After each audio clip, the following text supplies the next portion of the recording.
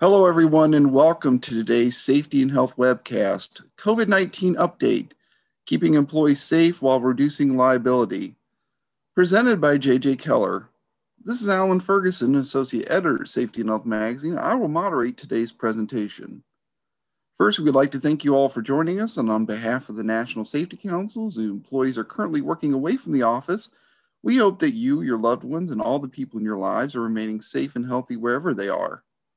We'll start the presentation in a couple minutes, but first there are some housekeeping items. As a disclaimer, the views of today's speakers and organization are their own and do not necessarily reflect those of the National Safety Council or Safety and Health Magazine. Any mention of a commercial enterprise, product, or publication does not mean the council or the magazine endorses those items. After today's presentation, we'll conduct a question and answer session with our speakers. To ask a question, click the Q&A button at the bottom of the screen, type your question, and click the send button. Please feel free to ask your question at any time during this presentation. You do not have to wait for the Q&A to begin. We'll try to answer as many questions as possible, but we might not get to every question. The good news is that any unanswered questions will be forwarded to today's sponsor. After this presentation, you'll be asked to complete a brief evaluation survey, and I'll tell you more about that a little later.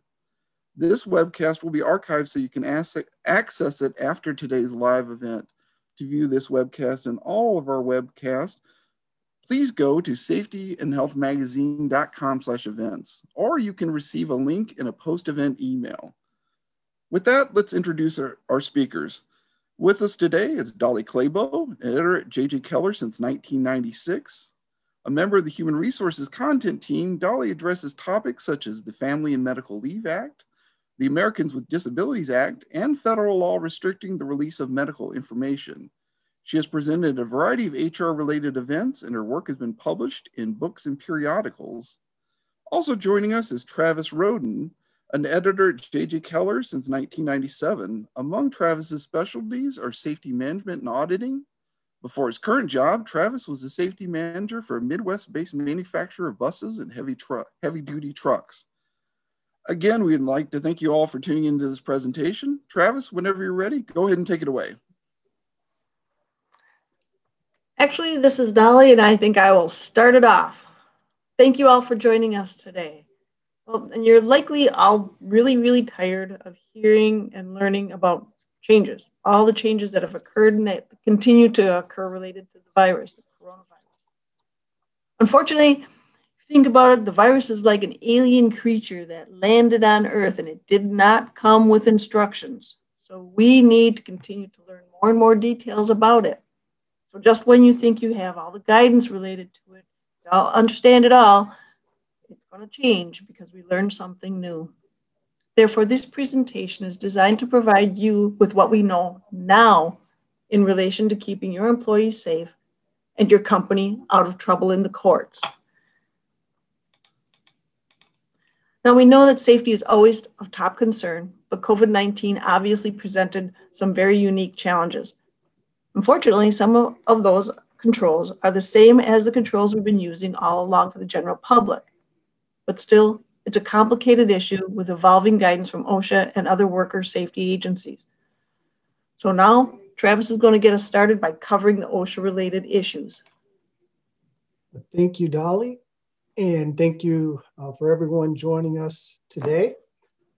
So early in the pandemic, OSHA was scrambling, as everyone was, I think quite a bit. So there wasn't a whole lot of guidance coming out of that agency. And really, if you think about it, early on, the CDC wasn't even recommending face coverings for the general public. So naturally, OSHA was not recommending those either. OSHA was really primarily focused early on healthcare workers, particularly respiratory protection, and a real concern with availability of personal protective equipment.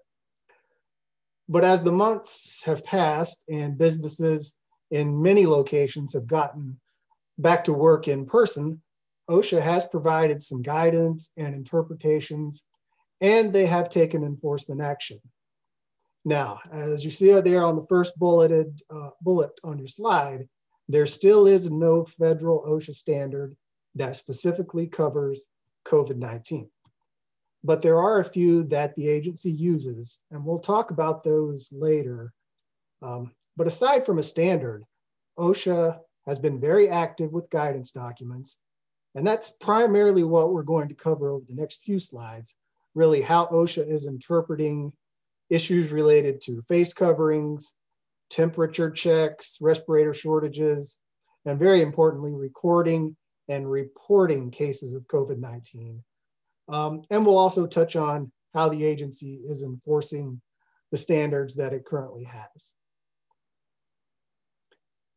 Now, even though federal OSHA has not taken regulatory action, 4 state OSHAs have.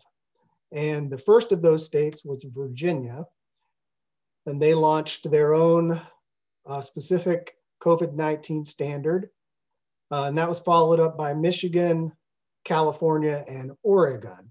So all 4 of those states who have their own state OSHA plan now have enforceable standards addressing COVID-19.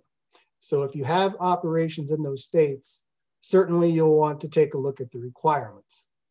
They generally require a written COVID-19 control plan, or many of them refer to it as an infectious control plan, as well as training and other measures. And there are some nuances within each of those 4 state programs, but by and large, the main major topics guidance are consistent with those coming from the CDC and federal OSHA. So it's not necessarily that these states are, requiring some, procedures or to implement controls that are not currently being used. But basically what they've done is they've codified things. So obviously that makes enforcement and issuing citations much easier. With federal OSHA, a harder case has to be made to get citations to stick because there isn't a specific standard for the most part. But OSHA has taken some enforcement action, and early on it was really quiet. So what we're seeing now are actually, we're starting to see violations now coming from inspections that were started near the beginning of the pandemic. If you think about it, OSHA has 6 months from the time of spotting a violation to issue those citations. So any inspection, let's say conducted in, April of last year, may not have resulted in violations until October or November of last year. And you have to remember, these cases were really complex for OSHA because there was not a standard and because there was so much that was evolving, continues to evolve with what we know about the virus. If you take, for example, if early on, if OSHA tried to cite an employer for not enforcing face coverings in the workplace, it would have been a hard sell because, like we mentioned earlier, early on, the CDC didn't even recommend that. So things have changed quite a bit as we've gone along, and OSHA has had to adjust to that. But they are issuing citations really across all industries. I mean, maybe the majority are in healthcare operations, but we've seen violations in retail, manufacturing, food processing, pretty much across the board. And they've issued those primarily under the General Duty Clause of the OSHA Act or various PPE standards, in particular, respiratory protection standard. Many of these citations have been contested by the employer. So we'll have to see how the courts rule, how far were employers expected to go with a virus that was evolving.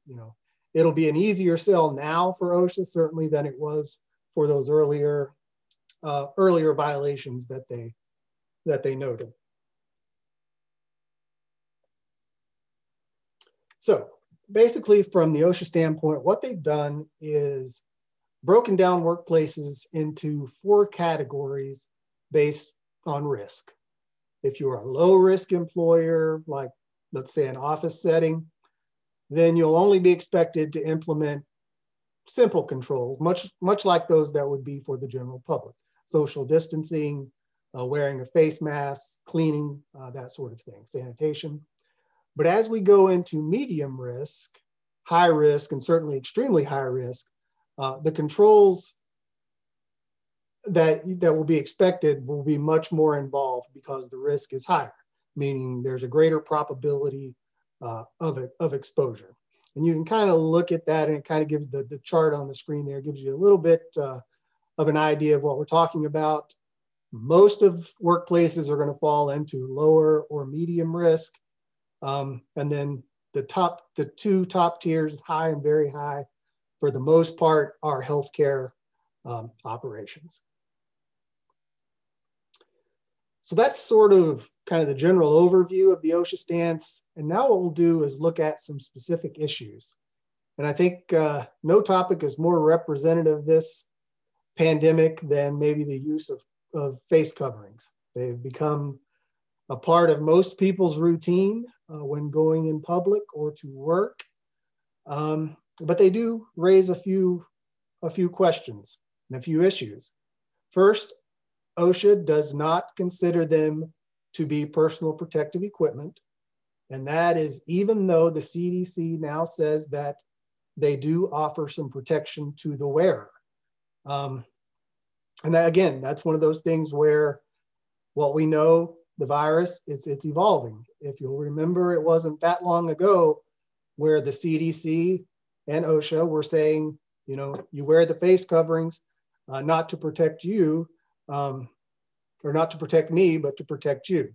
So now they're kind of saying, yeah, but it does offer some protection to the wearer as well. That being said, OSHA still says there's not enough evidence to classify them as personal protective equipment. So technically that means the employer does not have to pay for them.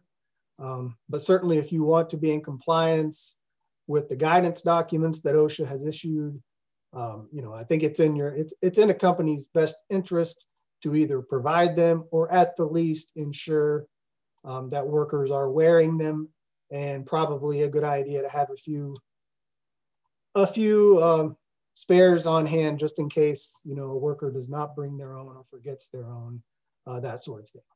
Now, to that end, obviously in some workplaces, wearing these coverings or masks can be cumbersome due to heat or humidity. So OSHA says there are things you can do, like, for example, allowing workers to remove them when they're in a remote location away from other workers. Additionally, you know, make sure that they don't pose any hazards. If they do, you have to look at some other options. And importantly, remember, cloth face coverings are not a substitute for any required respiratory protection. So if you have workers who are exposed to, let's say, silica dust and need to wear a respirator because of that, a cloth face covering certainly will not work. Up next, social distancing. We've all certainly heard this term over the last few months. From the OSHA standpoint, basically in line with the CDC guidance, which advises at least 6 feet. But we all know that in many workplaces, there's a need to be closer in some cases. So in those cases, OSHA encourages engineering controls. And by that, we mean things like plastic barriers, or maybe the most common that you see either in retail operations to protect the public and the cashiers, as well as, you know, manufacturing food processing lines where you can put the plastic in between workers who have to stand really close together, and they act sort of as a barrier. And let's also remember that the CDC is now supporting the notion that particles that cause COVID-19 may linger in the air for a prolonged period of time. Now, this is not thought to be the main way the virus spreads, but it is recognized as a possibility. So particularly if you have workers in enclosed spaces that don't have a lot of ventilation, this could be an issue. In those cases, more than 6 feet is probably going to be a good idea. And certainly if you can increase your air exchanges, that would definitely be better. But how far is far enough? I don't think really anyone can say across the board, that if you separate workers by 15 feet, then, you're going to be good. The risk obviously is low for this type of transmission, but depending on airflow as well as length of exposure, there is a risk.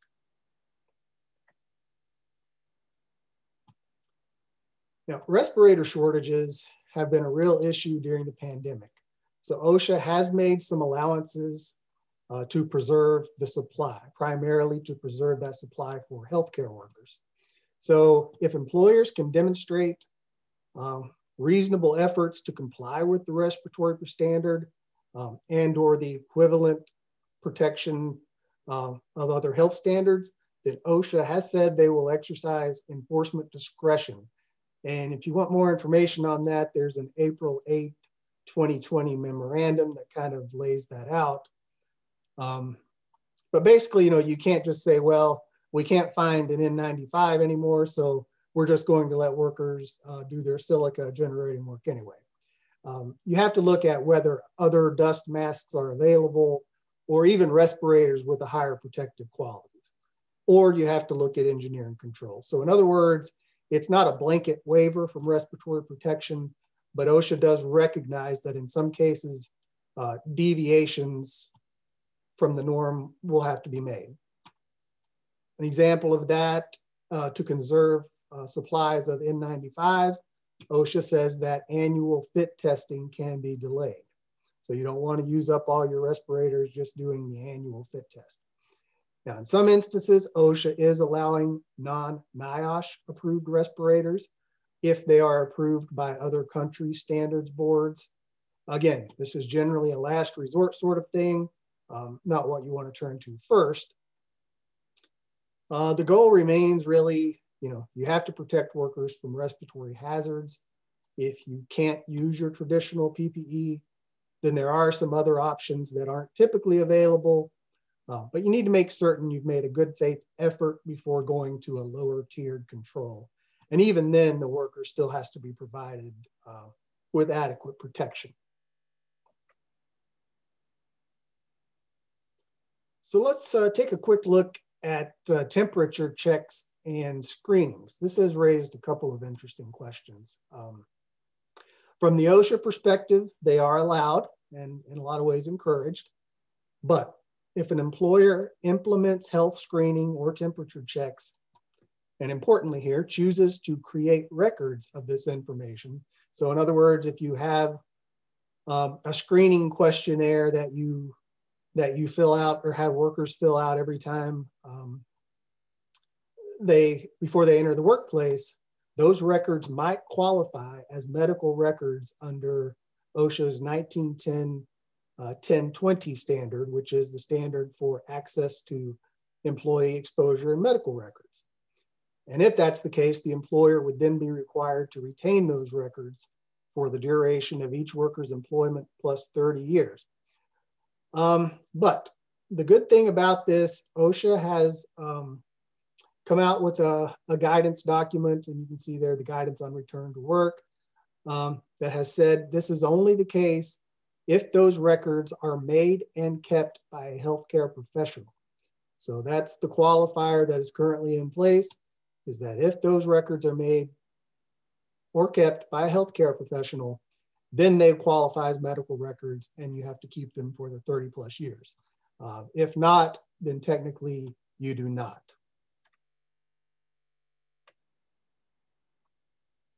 Just a few other points as far as the OSHA side of this.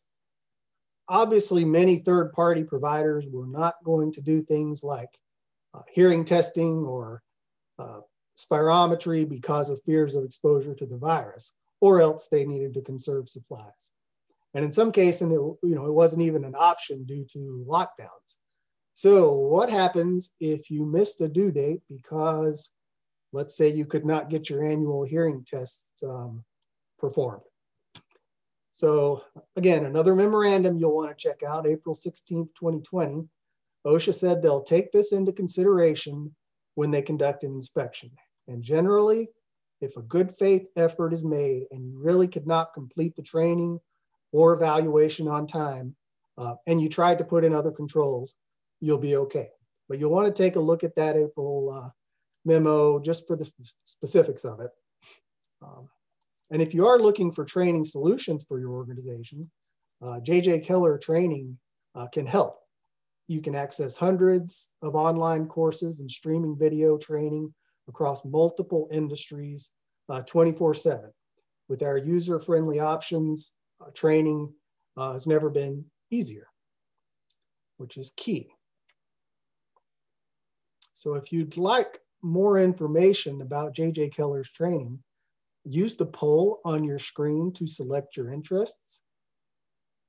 Each J.J. Keller training program is carefully built by our experienced adult learning specialists and reviewed by our subject matter experts to be up-to-date, engaging, and effective.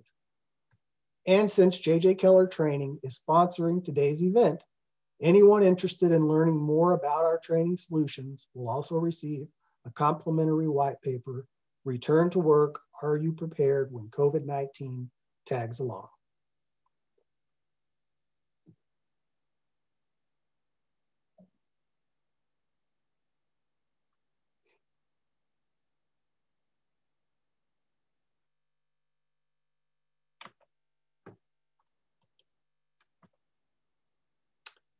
Okay, just a few last notes here from the OSHA side of things. HAZCOM, or hazard communication, is really one that we don't think a lot about, but it actually can come into play. You know, everyone is cleaning and sanitizing everything now, it seems. So just to be sure that you're using safe chemicals, as well as those that actually will do the job, a key thing is to use EPA-approved chemicals for COVID-19. And if your workers are using chemicals they have not been trained on, particularly if they're using them in a way that would be beyond normal household use, then you need to include them in your HAZCOM program, which means you would need to train them on the hazards of those chemicals, and you want to make sure you have a safety data sheet available to them as well. It's easy to overlook this given the way the pandemic has changed things. So lastly, from the OSHA standpoint, let's look at recording and reporting cases of COVID-19. I saved this for last because it's been up and down with OSHA as to how and what employers must do. And it certainly, even now, is a little bit gray. But we'll do our best to give you the insight we've gotten from OSHA on what's been published, as well as what we've gotten by talking to them in person. First, for recording, so this is recording it on your OSHA logs. OSHA does require work-related cases of COVID-19 to be recorded if they meet 3 criteria. The first of which, they have to be confirmed by a CDC test. So that's one part of it. It has to be a confirmed case, and it has to be work-related. And then the last part, it would have to result in lost time, medical treatment beyond first aid, or other criteria. And usually it will at least involve lost time due to quarantining or isolation. So the question, of course, in all of that, what is work related? How do you know when a case was transmitted in the workplace versus, community spread? It's a lot easier, obviously, in healthcare operations than it is, say, in a manufacturing facility. So OSHA does say that employers do not have to perform detailed contact tracing, but they should make a good faith look to see if it's more likely than not that transmission occurred in the workplace. So as an example, let's say 6 workers in a manufacturing facility from one area all contract COVID-19.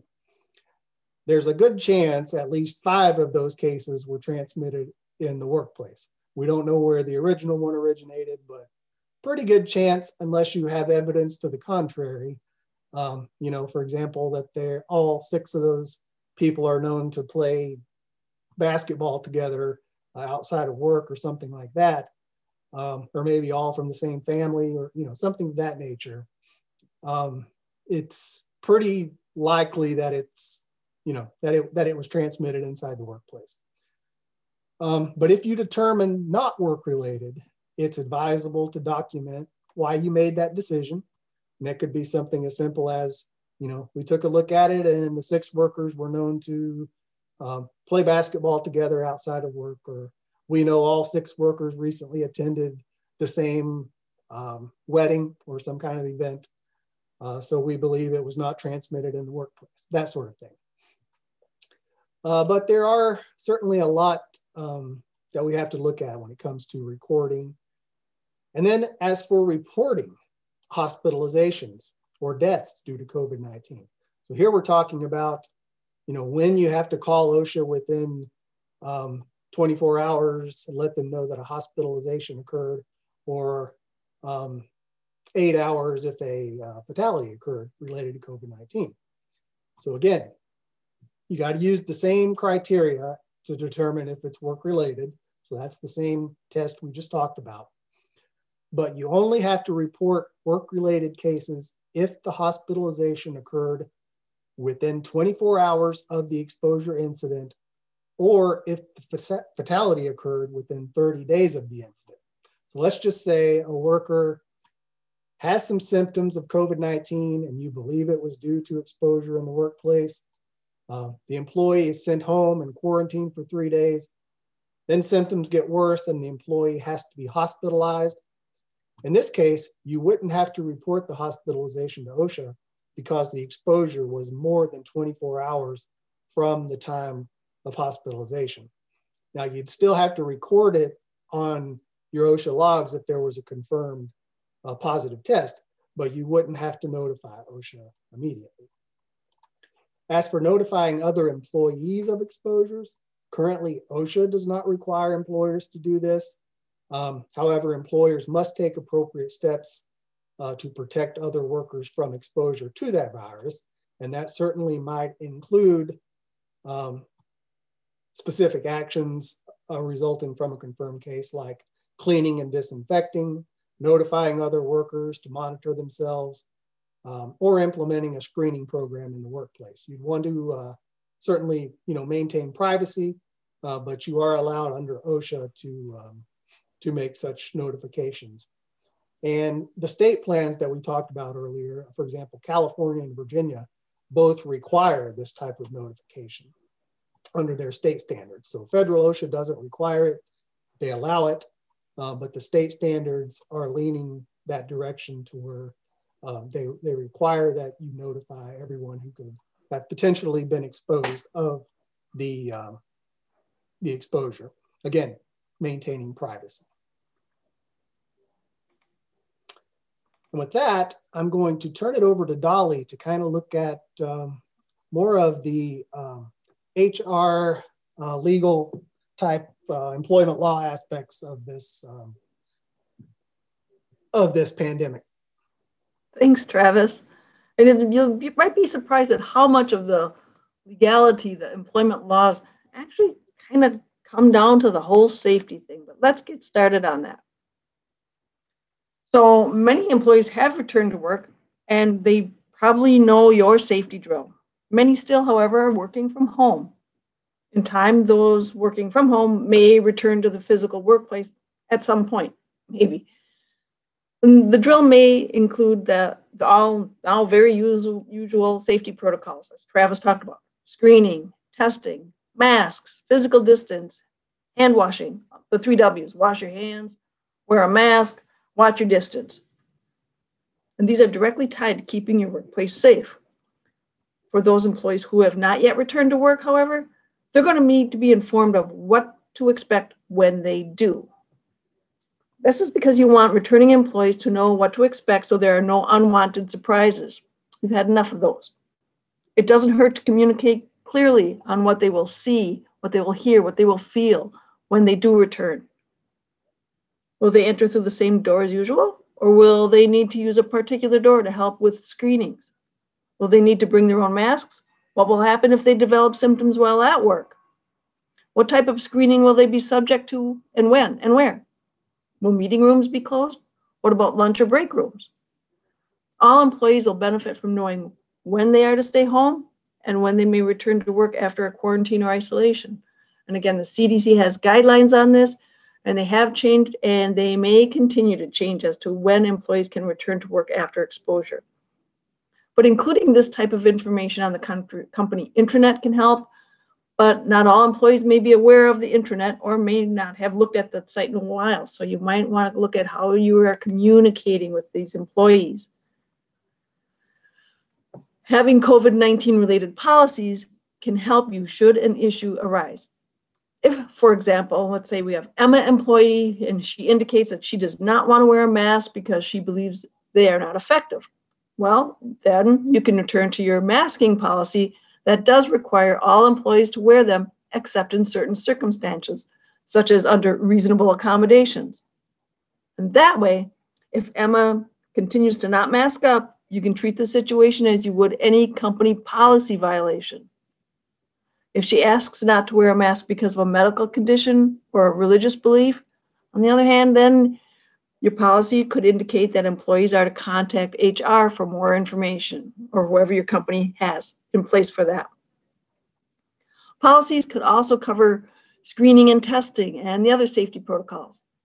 And remember, you may screen employees and applicants to see if they have the virus, but you may not screen them to see if they had the virus. Your COVID-19 related leave policies might want to steer clear of mandating a doctor's note to return to work, particularly in areas that are hard hit, because doctors might not be readily available to provide those notes. And remote workers should at least be reminded of your security policies, which may need to be reviewed and updated. If your company is considering things like layoffs, furloughs, and pay cuts, hopefully not, but if they do, you might want to review any related policies and perhaps craft a new one specifically related to the virus. Now, if your employees travel for work, you might want to provide them with information related to travel, particularly to and from hotspots. And these are just some consideration. Your particular policies need to reflect the details of your organization. And Travis talked about screening and testing, and many of you may be doing that all to help keep the virus out of the workplace. And that's fine. It continues to be fine as long as this virus is a pandemic. When it is downloaded from being a pandemic, and that's a when, not an if, then you may no longer screen all employees. This is because the Americans with Disabilities Act, the ADA, restricts this only to when you have a reasonable belief based on objective evidence that a particular employee, as opposed to all employees, is unable to perform the job's essential functions because of a medical condition, or that employee will pose a direct threat because of a medical condition. And because the virus is a pandemic, that direct threat defense applies. Now, you've likely figured out the method you use to screen, whether it's a questionnaire that employees complete and affirm before they come to work, or actions like temperature screens before they're entering the facility. Now, with the latter, the temperature screenings, if employees have to wait in line, you might have pay issues. If they have to wait outside, inclement weather will pose other issues. You all probably know by now that if an employee has symptoms or tests positive, they're to leave the workplace. Get them out of there. You may require that employees who do test positive have a negative test before returning to work. But it's a big caveat. Keep in mind that people can test positive for up to 12 weeks as the body sheds the virus. They're no longer contagious for that long, but they still have the virus in them. It's no longer just replicating. And this is one reason the CDC has moved from a test-based method to a symptom-based method for determining when people can be around others, basically when employees can return to work. So if they tested positive and had symptoms, they may return to work 10 days since symptoms first appeared, and 24 hours with no fever or without the use of any medications, and other symptoms are improving. If they tested positive but had no symptoms and continue to have no symptoms, they may return to work 10 days after 10 days have passed since they had the positive test. Now, if you require employees you reasonably believe will pose a direct threat to be examined by a healthcare professional of your choice, then you must pay all costs associated with that visit. Otherwise, health plans must cover most COVID-19 testing without cost sharing, those deductibles, co-pays, co-insurance, things like that. And that is when the testing is ordered by a medical provider for diagnostic purposes. And as we touched upon, if an employee requests a workplace change, including an exception to a workplace policy, and that's due to a medical condition, this is generally a request for an accommodation under the Americans with Disabilities Act, the ADA. This also triggers your obligation to engage in an interactive process with the employee with a focus on identifying an effective, reasonable accommodation. If an employee, for example, asks for a mask exception, talk to her and find out why she wants the exception. If she cites a medical condition and that condition is not obvious, then you may ask for reasonable documentation of the condition and the limitation regarding the mask wearing. Employees may have underlying conditions making them more susceptible to serious complications if infected, and they may also ask for an accommodation. If so, you need to consider it. Now, you need not provide a particular accommodation requested, but you generally need to provide one that is effective. The universe of accommodations is vast and limited only by your imagination. Maybe Emma can work from home. Maybe she can work in a different part of the building. You need not provide an accommodation that would pose an undue hardship, but this is a somewhat challenging threshold to meet. It's basically a significant difficulty or expense that focuses on the resources and circumstances of your particular organization in relation to the cost or difficulty of providing a particular accommodation. Now, undue hardship refers not only to financial difficulty, but also to accommodations that are unduly extensive, substantial, or disruptive, or those that would fundamentally alter the nature or operation of the business. You have to assess on a case-by-case basis whether a particular accommodation would cause undue hardship. The ADA is nothing if not a law of gray areas. Now, if Emma is asking for an exception because of a sincerely held religious belief, you need to consider this request under Title VII of the Civil Rights Act, but the hardship threshold for a religious accommodation is much lower. A religious accommodation may cause undue hardship if it is costly, compromises workplace safety, decreases workplace efficiency, infringes on the rights of other employees, or requires other employees to do more than their share of potentially hazardous or burdensome work. It's more of a de minimis argument. Now, let's talk about everybody's favorite recent topic, the vaccines. COVID vaccines are out and about, they're being distributed, and they will likely help us win this battle, but only if enough people get it. So you may be wondering if you can actually mandate that all your employees get the vaccine. Well, you likely have the legal right to require employees to obtain that vaccine as a condition of employment with a whole lot of caveats and considerations. A better question might be, should you mandate that they get the vaccine? One of the caveats falls under the ADA. You can't go really far into any employment law without touching the ADA. If an employee has a serious health condition that prevents him from getting the vaccine, then you have to allow for an exception or identify another reasonable accommodation barring that undue hardship.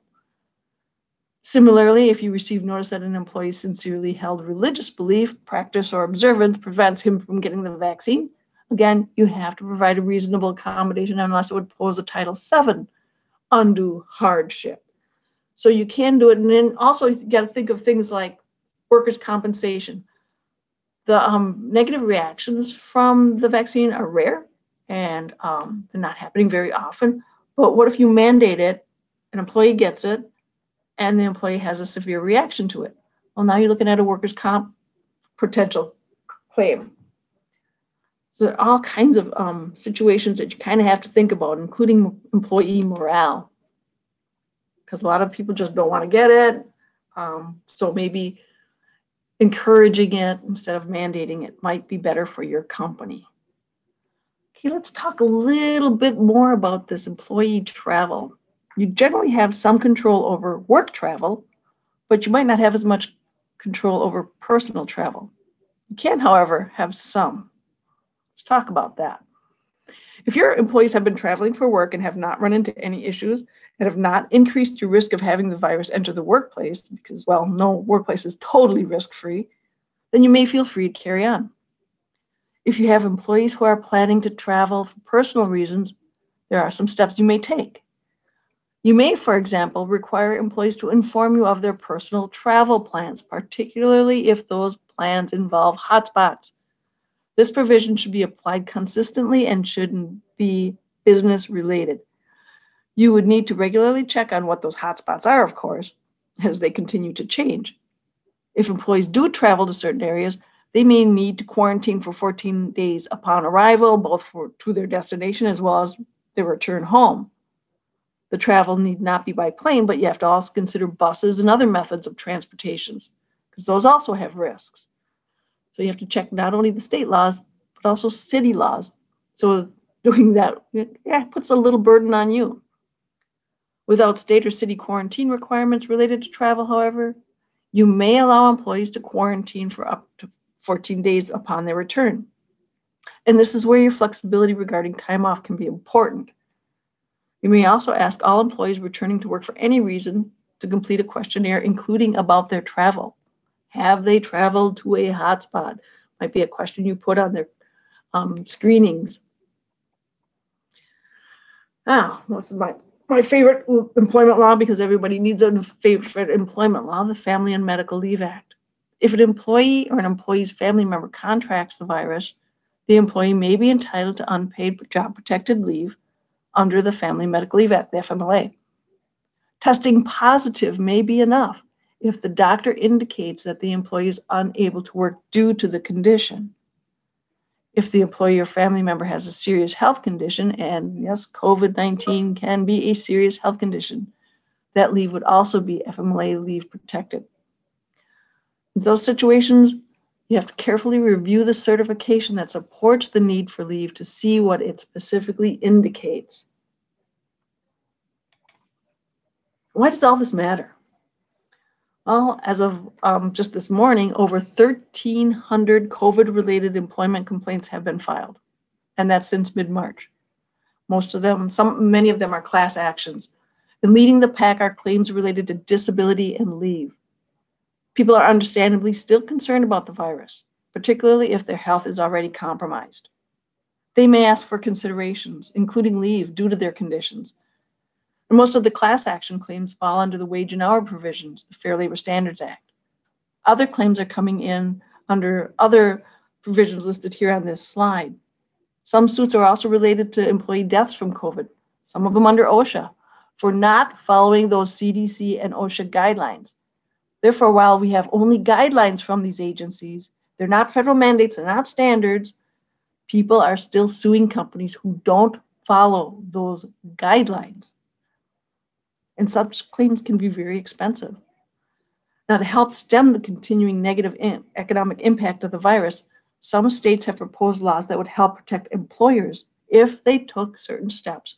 And again, think safety protocols. And on the federal level, bill, if you're interested, it's Senate 4317, was introduced in Congress. This is known as the Safeguarding America's Frontline Employees to Offer Work Opportunities Required to Kickstart the Economy Act. Wow, otherwise known as the Safe to Work Act. The government cannot function without acronyms. But this bill would provide a safe harbor for employers under these laws listed here. Interestingly enough, the FMLA is not included in this bill. The bill was introduced way back in July, and it's still in committee. Congress is a little busy right now. And if you remember this one law that was put into place last year, the Families First Coronavirus Response Act, it allowed for it actually mandated that employers provide paid leave for certain reasons that related to the virus. That law expired on December 31st of last year at midnight, but employers may choose to voluntarily continue to provide such paid leave and get the tax credits for providing that paid leave. Why is this important? Well, let's look at that.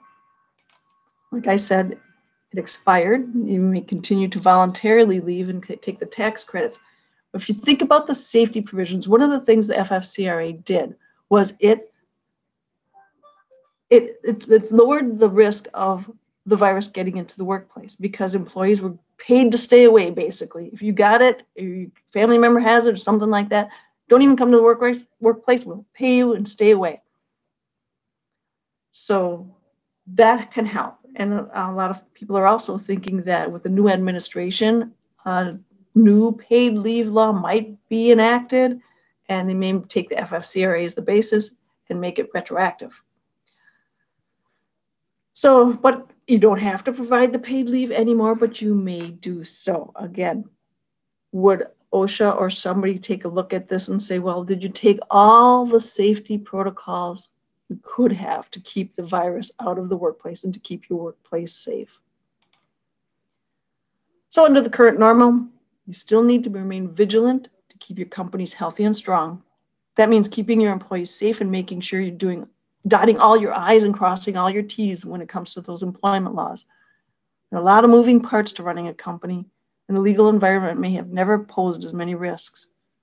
Talking to your employees openly and honestly and allowing them to provide input can help ease tensions and fears and may even help diffuse political litigation. Talk to them often about steps you have taken and how you're staying on top of developments in order to continue keeping them safe. And the steps you take are based on health guidelines and nothing else. Communicate in a variety of methods, email, internet, forums, snail mail, whatever works. And allow them to ask questions, and then you can provide those honest answers. You may not have all the answers, but you can share what you do know. And basically, you're allowing employees to be human. Thank you, Dolly. Before we move into our Q&A session, I'd like to offer our audience another opportunity to request more information on the solutions we have to help keep your employees and workplace safe. If you missed the opportunity earlier in the event or joined us late, use the poll on your screen to let us know your areas of interest. We'll also email you a copy of our white paper, Return to Work, Are You Prepared When COVID-19 Tags Along? Make your selection to the poll. We'll have that emailed out within a few business days. JJ Keller is your reliable source for help protecting employees and reducing the risk.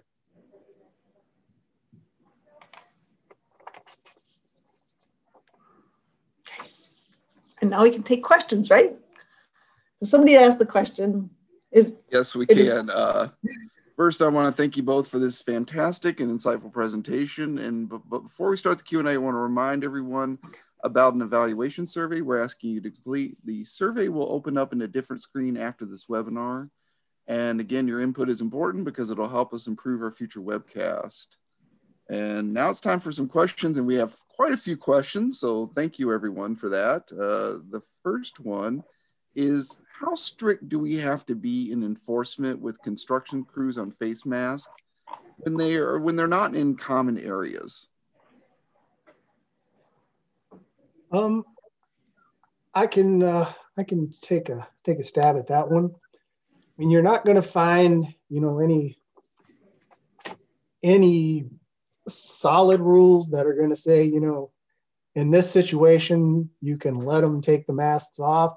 If they're, 7 feet away, you can take the mask off. I think the expectation is, you wear the masks in pretty much all instances where there's potential exposure to someone else certainly within 6 feet. But I think generally, unless it is a very remote possibility, the worker's the only person up on a roof, for example, maybe that would be one of the instances where you can remove the mask. So I think it's ultimately the employer is kind of going to have to figure it out based on the specifics of the work sites that, construction sites, they're all different.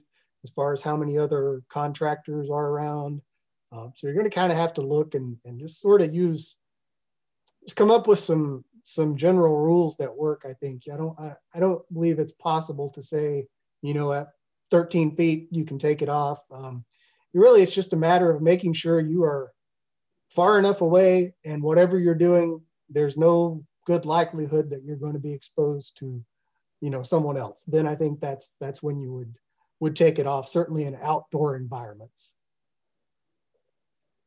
So our next question, I'm sure this is going to be a very popular question, but do you anticipate an emergency temporary standard from OSHA on COVID-19 will be issued within the first couple of months of the Biden administration?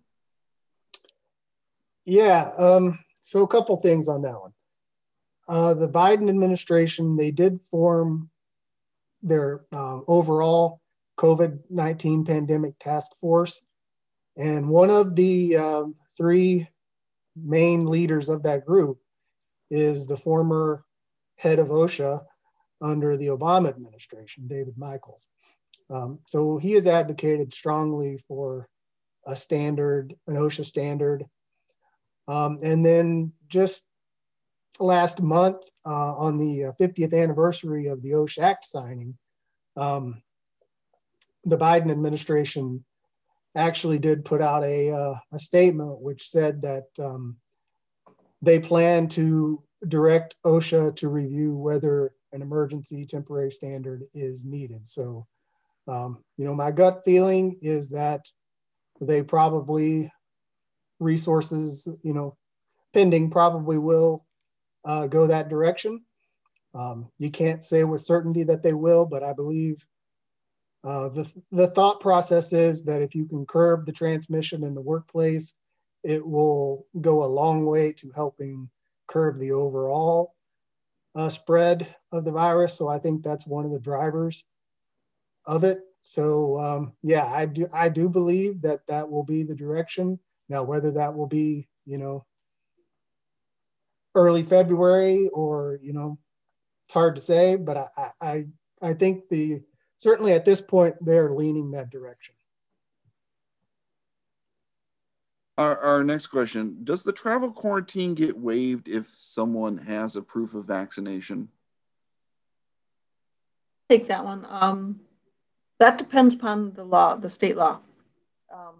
Some states are saying because the vaccinations still are not on everybody, it's mostly healthcare workers and things like that.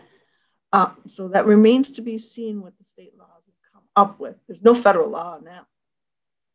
But so wait and see. We don't have the answer to that one. Some states are saying, okay, if you have both shots, maybe. So another question, once employees receive a vaccination, can ERs and other places require proof of vaccination? From what I've read, yes. You can ask them to show, yes, you've been vaccinated. Particularly helpful to make sure that they had both vaccines. We're talking Pfizer and Moderna. Of course, future vaccines may only have one dose. But you can ask that. What you can't do is ask whether they have had the disease, because even if you've had it, does not guarantee that you can't get it again. And that's a medical question that's still prohibited by the ADA. But yeah, from what I've read, you can ask, yes, whether or not, for evidence that the employees have been vaccinated. I don't know if employees will actually have this documentation, but they might.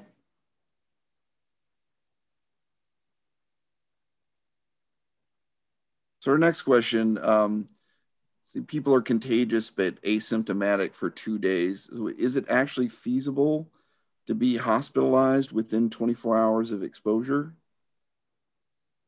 I'll take a stab at that one. It's very unlikely. I think the chances of that happening are fairly slim. But OSHA still, it's still within the realm of possibility, I suppose, that it could meet the OSHA requirement. But yeah, it's probably going to be more often than not that, someone who's asymptomatic, probably we would not end up having to report that to OSHA.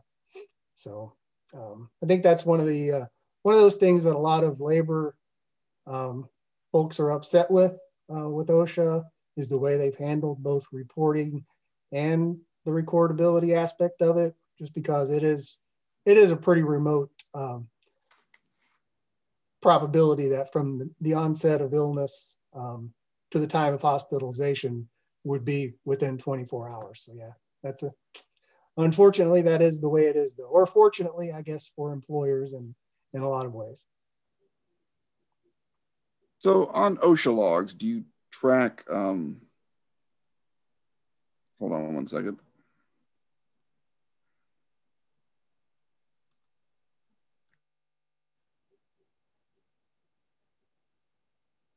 So on your OSHA logs, do you track lost time from the time the person either became ill or was quarantined/isolated, or is it lost time tracking based upon the positive test result? Okay, so with this one, certainly the first part of it is, you want to make sure that the person has actually tested positive for COVID-19. So that kind of kicks off the recording process, and you've determined it's work-related. And so on. So then when you get to cases where an employer directs employees to self-isolate or quarantine, or they have to quarantine, what we've been told by OSHA is they suggest counting the calendar days on the first day of being told to self-isolate or quarantine. So not necessarily, the day of the illness or symptoms, but the day of being told to self-isolate and quarantine is when you would typically start counting those days. But admittedly, all of that gets a little tricky too. But I think, you do the best you can with those and document why you made your decisions. You're probably going to be okay. But yeah, what we've been told by OSHA, and again, they haven't really been forthcoming as far as posting this part of it in guidance, but we've had some conversations, and they have said, again, suggest counting the calendar days on the first day of being told to self-isolate or quarantine. Our next question, do you recommend air purifiers, such as carbon or HEPA filters in enclosed spaces, such as, conference rooms, shared office space, or break rooms, etc.?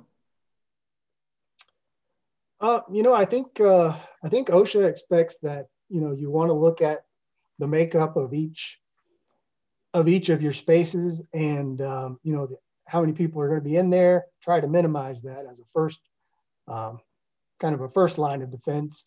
But then you look at, your current ventilation rates and air exchanges, and, anything you can do to increase that. Obviously, that's going to be, that's preferred. Now, whether that means you have to go expensive routes and upgrade your entire ventilation system, probably not. But yeah, things like, using fans strategically placed to point outward, windows open, different types of air purifier type things. But you always want to check with the manufacturer of those types of devices to make sure that, they are actually suited to do what you think they're going to do.